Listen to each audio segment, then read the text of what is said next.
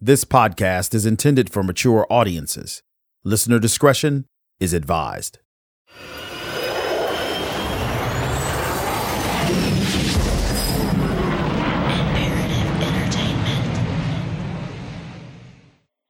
The year was 1988, and Jack Barsky had been in the United States for over 10 years. Like anyone living in the hustle and bustle of New York City, the sight of the skyline, peppered with so many tall buildings, never got old. He had made this city a home he knew better than most native New Yorkers, having explored nearly every street by foot or by bicycle. He loved his job as a software developer at MetLife. He adored his coworkers, and he finally felt like he was fitting in. He was meant to be here. He lived in a modest apartment with his wife and young daughter, and they considered looking for a bigger place now that there were 3 in the family. Even though his days were long and his commute to and from Manhattan made it even longer, he rushed back home every night to see his little princess one last time before she went to bed. Jack Barsky was living the American dream. But this dream was about to take a sudden and unexpected turn. Town has taken refuge there. The news watch never stops. It's 42 degrees and clear in New York, going down to 29 degrees in Midtown. 3 and now WINS. I would probably wake up typically about 7, have a bowl of cereal, and get on my way. I lived in Queens. I had about a 12-minute walk to the subway. This was in December. It was still dark at that time. I'm not a morning person, so I'm just like walking, sort of in a daze. I went along a path that I had communicated to the center. They needed to know this because there was a spot on that path where they were able to put signals. So every morning when I get to a supporting post for the elevated A train, I would just take a look and nothing ever was there. But on this cold December morning, Jack noticed something different as he approached the subway station. This is really odd. I get a little closer and there was this red dot, the fist-sized red dot. That screamed at me. What it was saying is danger. Get out of here. Immediately. Don't go back home. Don't go to work. Retrieve your reserve documents. I had a set of Canadian documents that I had hidden in a park someplace, and make a beeline to the Canadian border where eventually you get further instructions, and that's how we get you out of here. That's all I knew. Danger, do this. This was part of the plan. Jack had received a signal, a code red. The red dot was a signal from the center, the home of KGB headquarters back in Moscow, and was part of an elaborate system of graphic signals used for communication. In the 10 years he had spent in America, Jack had regular secret communication with other Russian agents he never actually met in person. But until today, Jack had never received the danger signal. This signal meant that one way or another, Jack's life would once again change drastically. I just walked right past it. I made a very quick decision. I'm going to work. Because I had thought about the end game for a long time. My daughter Chelsea was 18 months old at the time. That was the first time that I really, really was in love with another person that you can call unconditional love. I was there when she was born. I raised her up until 18 months, and she was the prettiest thing. She didn't talk yet. She was talking with her big eyes. She has huge eyes. I knew one day I would have to leave her. That's what I knew. What I was trying to figure out, how can I support this child so that she can grow up and have a decent life? And I hadn't come up with a solution yet. I wasn't ready to run. I wasn't ready. Jack knew that a code red meant that he was supposed to act quickly. That meant that he would have to walk away from everything in his life. His job, all his possessions, and his daughter. And immediately leave the country. I just got on the train and went to work and stared at the computer screen for the entire day. Didn't do any work. What do you do? Obviously, the danger is escalated because now I got two problems here. The girl that I can't leave, I don't want to leave until I have found an idea how to support her remotely. And then, the FBI might be on my case.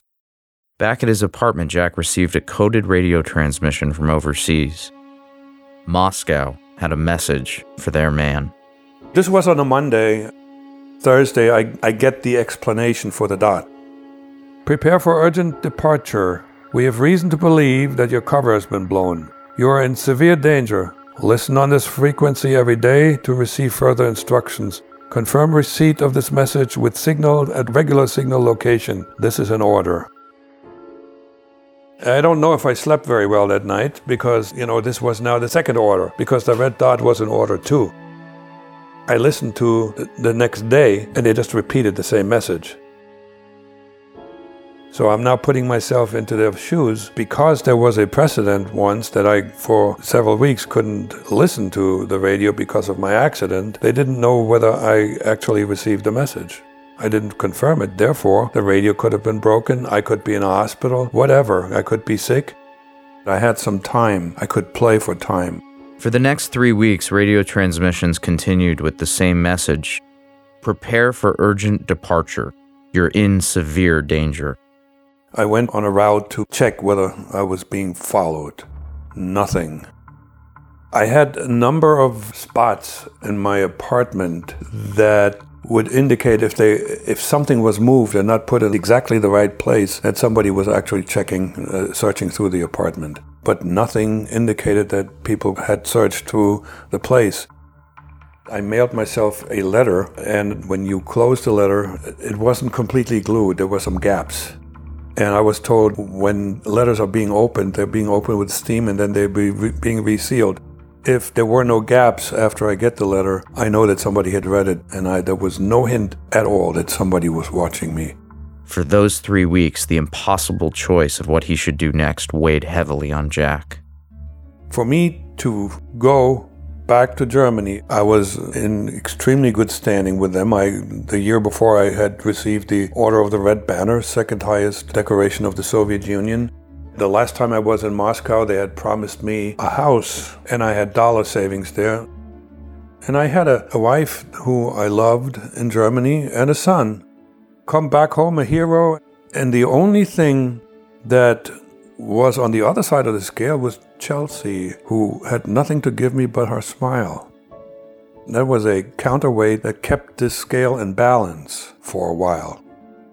So that's why I was still dragging out, see if I can resolve this. This could not have been resolved with logic. You tried logic, it didn't work. This eventually came down to a final emotional decision. Back in Moscow, the KGB grew more and more concerned after not hearing from Jack. Was he already in the hands of the FBI? Now they have a bunch of question marks over their head and said, what's with this guy? What's with this guy? We need to know. And so they decided on taking a more drastic step. That would be really indicative of an emergency.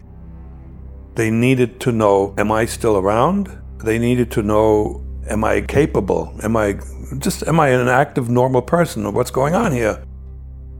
And God forbid, maybe there's a problem with a radio transmission. Maybe there was something that happened around his building that precludes him from getting the signal.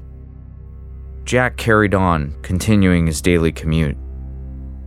Now much more watchful than he had been in years, Jack Barsky again stepped on the subway platform. I was going the same way every day, every morning, to the A train in the dark and wait for the train and go to Manhattan.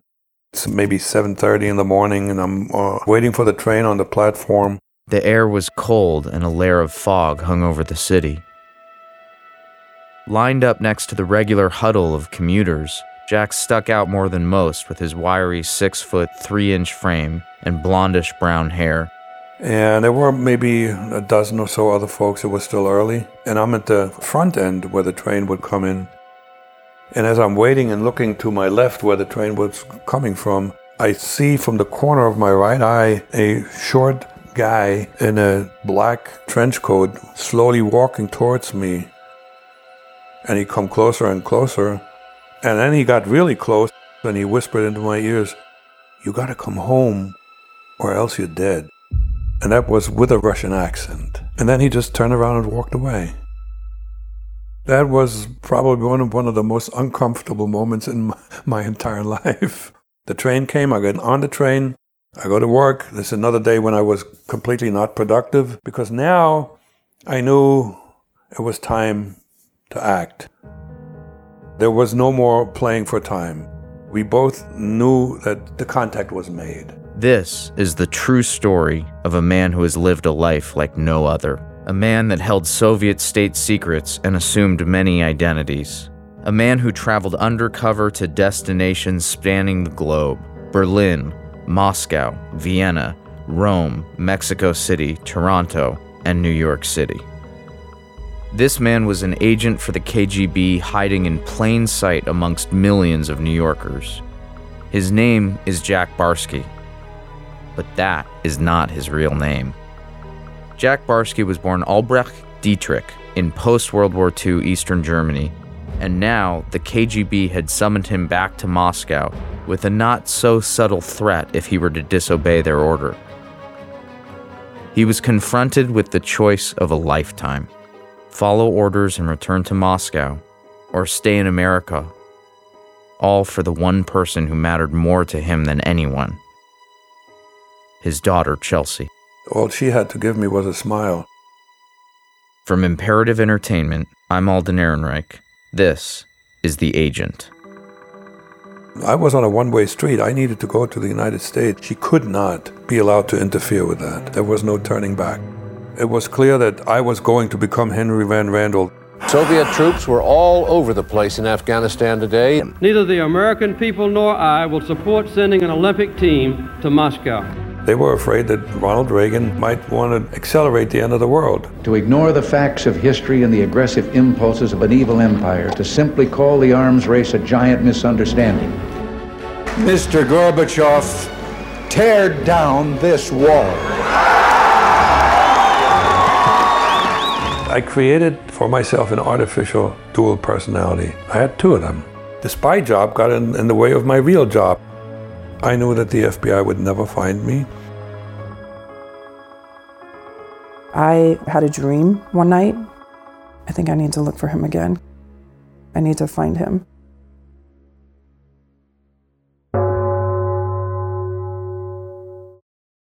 Afford Anything talks about how to avoid common pitfalls, how to refine your mental models, and how to think about how to think. Paula, while certainly you can mess up on $1 million a year, it is far less likely than it is on $30,000 a year. Right. I would meet wonderful people that were struggling with a budget that was super tight. It was 100% you need to make more money. Make smarter choices and build a better life. Afford Anything, wherever you listen.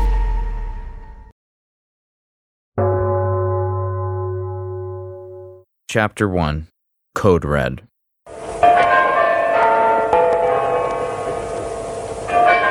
Говорит Москва. От Центрального комитета Коммунистической партии Советского Союза, Совета министров Союза СССР и Президиума Верховного Совета СССР. March 9th, 1953. Today was Joseph Stalin's funeral, and he was getting a final and dramatic salute. His embalmed body paraded through Moscow's Red Square as millions of mourners looked on in the bitter cold. Жить в веках! Да здравствует великое всепобеждающее учение Маркса, Энгельса, Ленина, Сталина. Decades before he was to become Jack Barsky, a young Albrecht Dietrich listened to the procession on the radio in his family's small apartment in eastern Germany.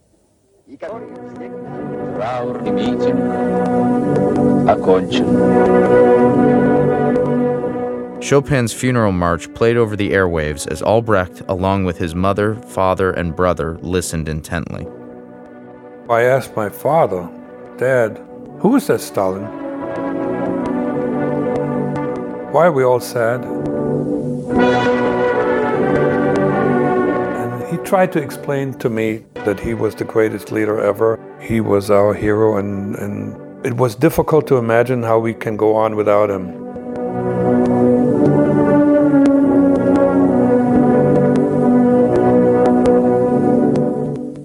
That stuck with me for many years. It was my first vivid recollection of anything, and it had to do with the atmosphere, with the music. Родной товарищ Сталин.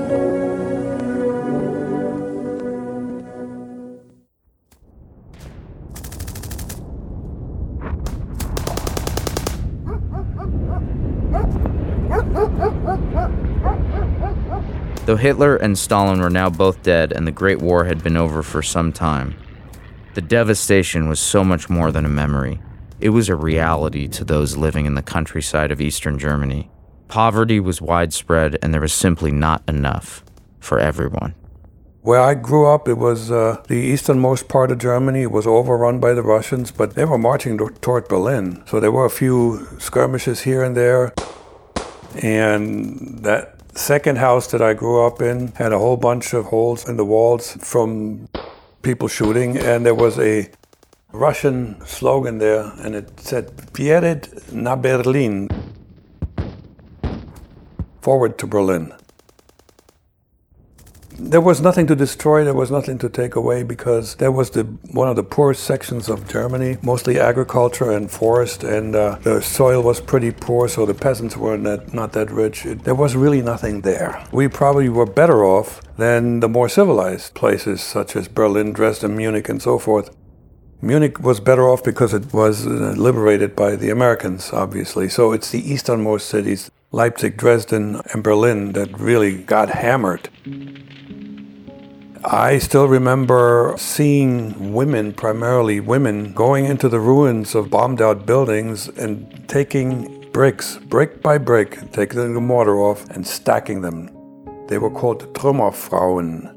The women that dealt with the leftovers, they prepared the bricks for reuse, and they got paid in food. And it was mostly women, because the men, a lot of them had died, and a lot of them were prisoners of war by the Americans, the British, and the Russians. It was really the women who put Germany sort of back on its feet. There was nothing there. There was no creature comfort, particularly in the city. There was no food. The average caloric intake of a citizen, it was below maintenance. And people really looked quite emaciated. But if you lived in the country, at least you had a few peasants nearby, and you could trade or do some work for them, and you get potatoes. You get by. I have a picture of myself, and I was already 12 years old. And I stand there, and there's a rail, like really scary. And I showed this to a friend of mine who was the same age, and he said, "Well, don't you know we were called potato babies? Because the staple of what we grew up on was potatoes." So it was not a very balanced nutrition. And also as a result of a almost non-existing healthcare system, we went through all the childhood diseases, every one of them. I think I missed whooping cough. At a young age, Albrecht was often left to his own devices when trouble arose. I was 10 years old when I returned from summer camp. The last day of summer camp, we were playing barefoot soccer outside, and I went to retrieve a ball into the bushes, and I stepped into a piece of wood that they sharpened, and I had a pretty nice wound about maybe an inch wide and an inch and a half, 2 inches deep, in the sole of my foot. There was no doctor in the camp. They just bandaged it up, and off we went the next day. I was hobbling home, and the bus took us to school. I walked home, and my mother saw that bandage and said, "Well, what's that?" She took the bandage off, and she said, "Well, this doesn't look good. You need to go to the doctor." And so she rebandaged the foot, and off I went to the doctor. I knew the way. It was about at least a quarter mile, possibly even half a mile up north in town. And go to the doctor's office, and then they called me in. The doctor, it's an old man. He was legend in town. He survived the Nazis. He was the typical country doctor. He did everything. And a hard man, too. Right? You had to be hard in those days because a lot of the things that doctors did caused pain. There was very little anesthesia. So he looked at the wound and he said, this is not good. And then he told the nurse, sit on his leg. And then he pulled out something that looks like a pencil. It was so painful. The sole of your foot is very sensitive. I don't know if I screamed. I might as well have screamed, but I couldn't move. The nurse was sitting on my leg.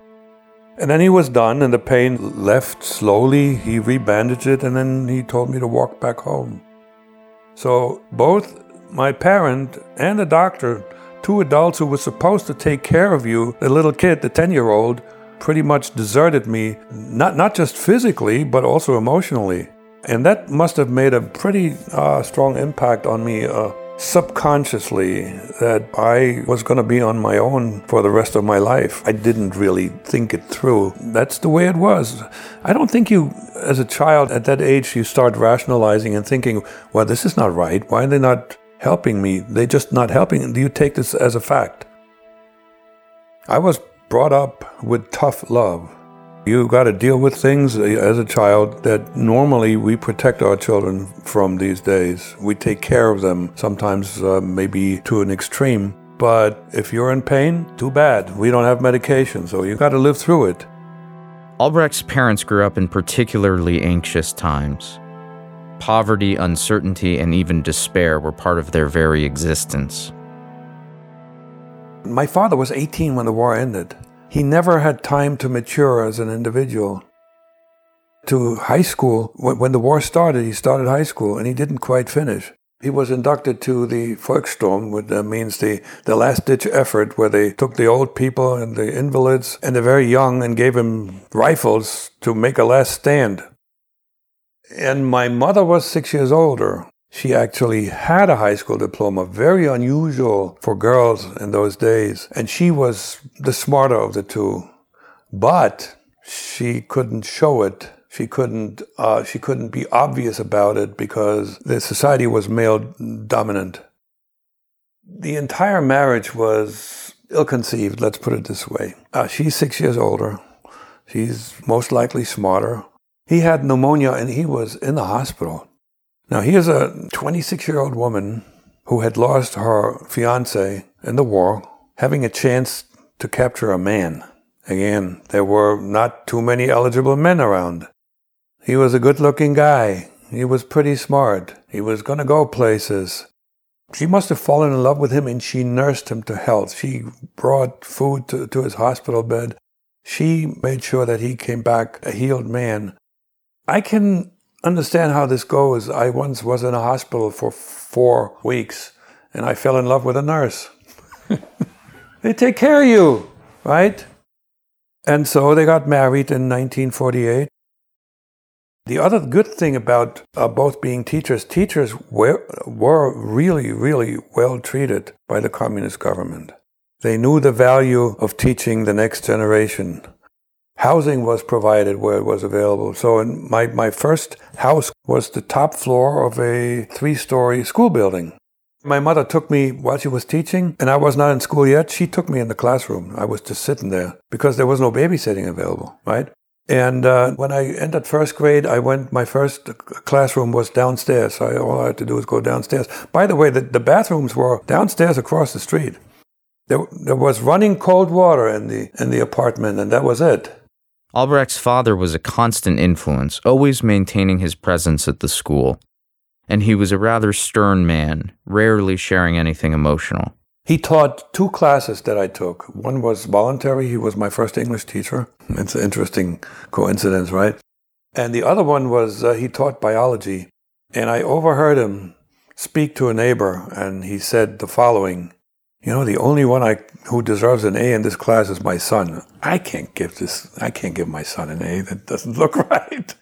His mother was the true head of the Dietrich household and the caretaker for the entire family. She was a strict disciplinarian.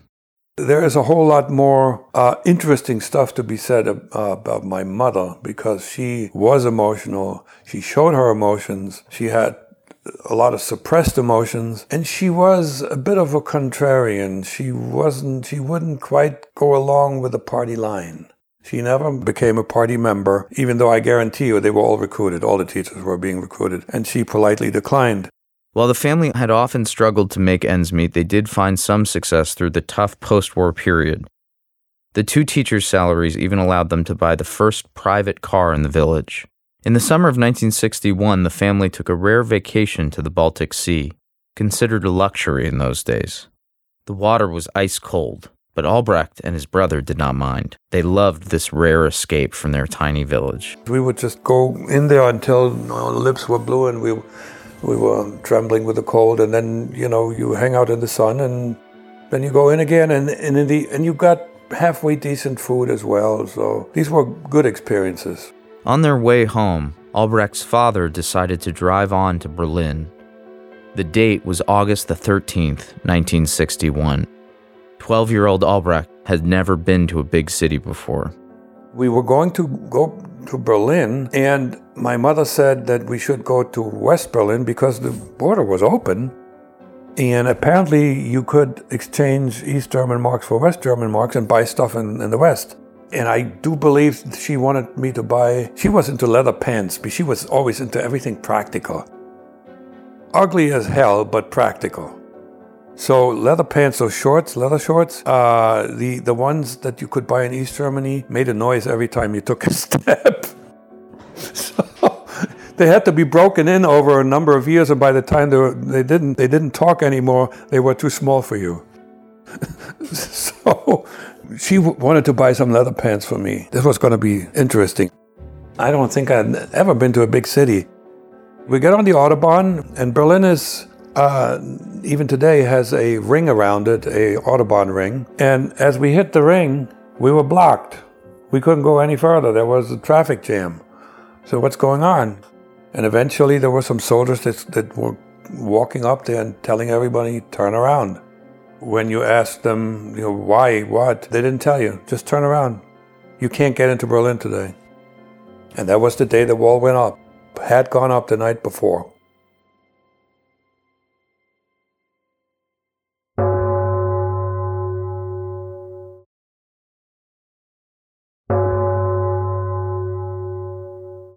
August 13th, 1961. Communist police and militia occupy the entire border around West Berlin. The communists built a wall along the Soviet sector, and in violation of existing agreements, split the city in two. Just like that. And they wouldn't let any traffic in and out of Berlin. And so we were disappointed as we were. We had no clue what was going on. Nobody knew about this, other than the high-level folks of the East German leadership, most likely the Russians. The CIA had no clue. West Germans had no clue. The Bundesnachrichtendienst, the West German intelligence service, nobody knew, even though they had agents. It was a masterpiece of organization and construction that the East German government was able to perform. If they had done everything else with that excellence, we would have beat West Germany. We had no clue. We had no clue. And there were no car radios in those days, so we drove home and turned on the radio, and there it was. It was never-ending propaganda about the erection of the anti-fascist border wall, because that was the propaganda, that we were protecting us from the neo-fascist invasion that might be coming. The walls were going up in Germany, signaling what was to come. Tensions between East and West were rising. The Cold War had arrived in full force. The so-called People's Police made every effort not to be photographed. Talking across the wall was prohibited.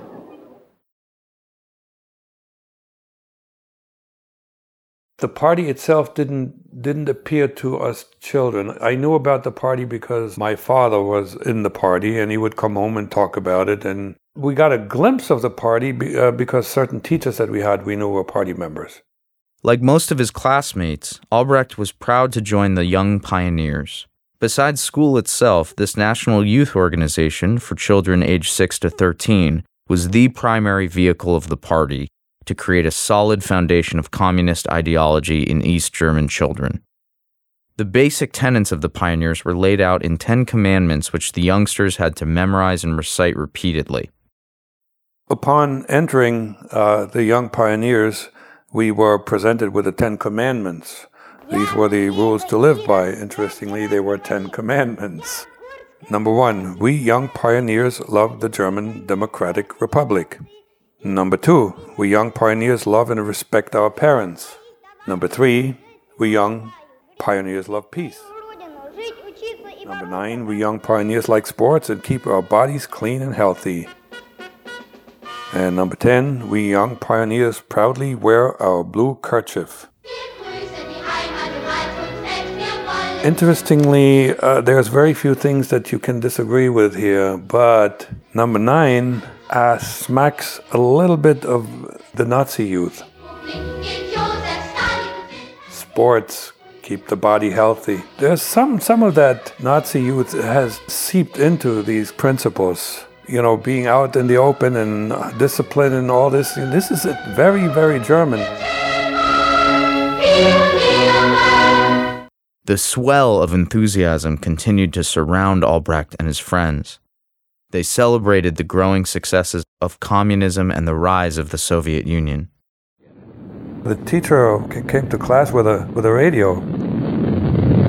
Удалось, выведя на орбиту спутник, впервые проникнуть за пределы земной атмосферы. There was this beep, beep, beep, beep, beep, beep, and there was the Sputnik signal. We got the first satellite. The Soviet Union sent it out. We beat the Americans. Look, and this is the future. Yay. I mean, we knew that the future was on our side. There were too many good signs. CBS Television presents a special report on Sputnik 1, the Soviet space satellite. Until 2 days ago, that sound had never been heard on this Earth.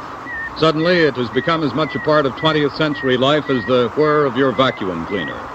It's a report from man's farthest frontier, the radio signal transmitted by the Soviet Sputnik, the first man-made satellite as it passed over New York earlier today. Albrecht knew the heroes and the enemies. The enemy was the United States, big time. Not so much England or France, the United States. They were going to come and take us over. And I remember a caricature of General Eisenhower. And to us, Eisenhower was a curse word. Eisenhower delivers a nationwide television radio speech on the Berlin situation. From his office in the White House, President Eisenhower gives this report to the American people and to the world. Soviet rulers should remember that free men have, before this, died for so-called scraps of paper, which represented duty and honor and freedom. We hated the Americans. We didn't know much about America at all, but we just knew that they were just evil. They were against, they were the oppressors, they were the capitalists, they were the ones that would continue capitalism and imperialism and continue to oppress the workers of the world. And as such, they were the enemy of our nascent worker and peasant state. End of story. He did listen to German language radio stations, but only for the music. Most of what he knew of the West, he learned at school, from children's magazines, or at home from his father. We did not have relatives in the West. None. There was no exposure to the wealth of Western culture. We lived in an area where you couldn't get West German television. So that was known as Tal der Ahnungslosen, the Valley of the Clueless. In those days, in order to get that signal, you had to have an antenna on the roof. And for where we lived, you had to have a real big antenna. And it would be known that you were reaching out to the West. And that was no good. So I had no exposure to the West other than shortwave and very long-wave radio. And that we listened to strictly for the music. The music was our window to the West, and the music was 10 times better than what we had.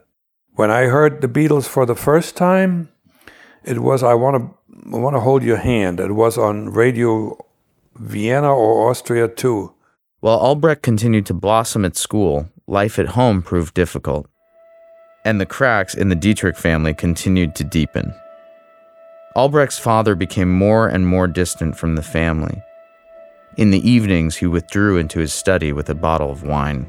To me, he's a non-entity. He had no influence over my growing up, other than figuring out how not to be. He was an emotional cripple. He just couldn't deal with the emotional aspects of raising children. It just wasn't there. And intellectually, he didn't have to teach me anything. Albrecht's parents divorced, and now, more than ever, he was looking for an escape. Though he started to realize he had a superior intellect, Albrecht had no idea what he wanted to do with his life. I didn't have a long-term vision. I didn't study. Was an A- student. And then when it came to making the grade to get into the best college, I started working and I got all A's. So now the question came, what do you want to do? Chemistry, and that was in the back of my mind. So eventually I said, okay, I'll go with chemistry. It was sort of a default. I was not a passion at the time. The focus, educating the bright people, was science and engineering. So the ambition was to be one of the best and become a tenured professor. Albrecht moved to Jena, Germany to attend university, and he quickly became an elite student. Whether he was aware of it or not, the Communist Party was always an influential force during Albrecht's life. But now that he was in university, the party took notice of this rising star. He was recruited aggressively and became a party member at the end of his freshman year. Very quickly, he was promoted to prestigious leadership positions. His career path was shaping up. But on one quiet Saturday, there was a knock on the door of his dorm room that would change everything. It was a Saturday morning. That's the time when I studied. I had a bunch of papers in front of me, and I get this knock on the door. Well, I'm waiting, and the door doesn't open. So immediately, instinctively knew that was an outsider. I waited a little longer, and then I said, come on in. The door opens, and yes, there was an outsider, a stranger. Never seen a man in my life. He had a trench coat on, a short guy, had his right hand in a cast. He just struck me as not very likable immediately. He had a weasel face, with a tiny nose that stuck out, small eyes, unlikable. I have very strong first encounter reactions, always had them, and this one was a negative. So, he introduces himself. He says, I'm coming from Carl Zeiss Jena. That was the optics company, factory, that was the number one company in the entire city. He said, I'm from that company, and I'd like to have a chat with you about what? I say, well, what do you think you're going to do after you graduate? I knew he was Stasi. He spoke German. He was a German, had no accent. The Stasi was the German secret police. I had no reason to fear the Stasi, so, why not, make it even more interesting to propose whatever they were going to propose. After about 10 minutes, he changed his tune completely. He says, I really have to confess, I'm really not from Carl Zeiss Jena. I'm from the government. And so, and I says, okay, that's interesting. And then he came right out. Can you envision yourself working for the government one of those days? And I didn't think about it. I didn't have to think about it. It was right there. I said, sure, but not as a chemist. He had the answer to the question he didn't ask. I helped him out, right? We were communicating between the lines. He really wanted to know, could you envision yourself being sort of in intelligence? And he didn't ask that question, government. I said yes, but not as a chemist.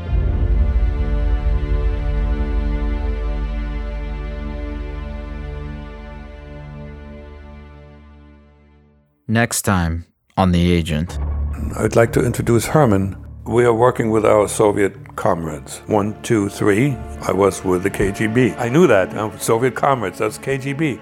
She was in the way. There were no feelings of guilt. I was really, really cold-blooded, selfish. When he opened his mouth, there was strength coming out of that man. Now, he spoke only Russian. I had become a Soviet state secret. The Agent is a production of Imperative Entertainment in association with Windjoy and is created, written, produced, and edited by Jason Hoke. Narration by Alden Ehrenreich. Executive producers are Jason Hoke, Jack Barsky, and Alden Ehrenreich. Sound engineering and additional editing by Shane Freeman. Our original score by Joshua Cleve. Cover art and design by Gina Sullivan. If you'd like to learn more about this story, make sure to read Deep Undercover, My Secret Life and Entangled Allegiances as a KGB Spy in America by Jack Barsky. Have questions? Email us at podcast@imperativeentertainment.com. If you love this show, tell your friends and leave us a positive review. Thanks again for listening.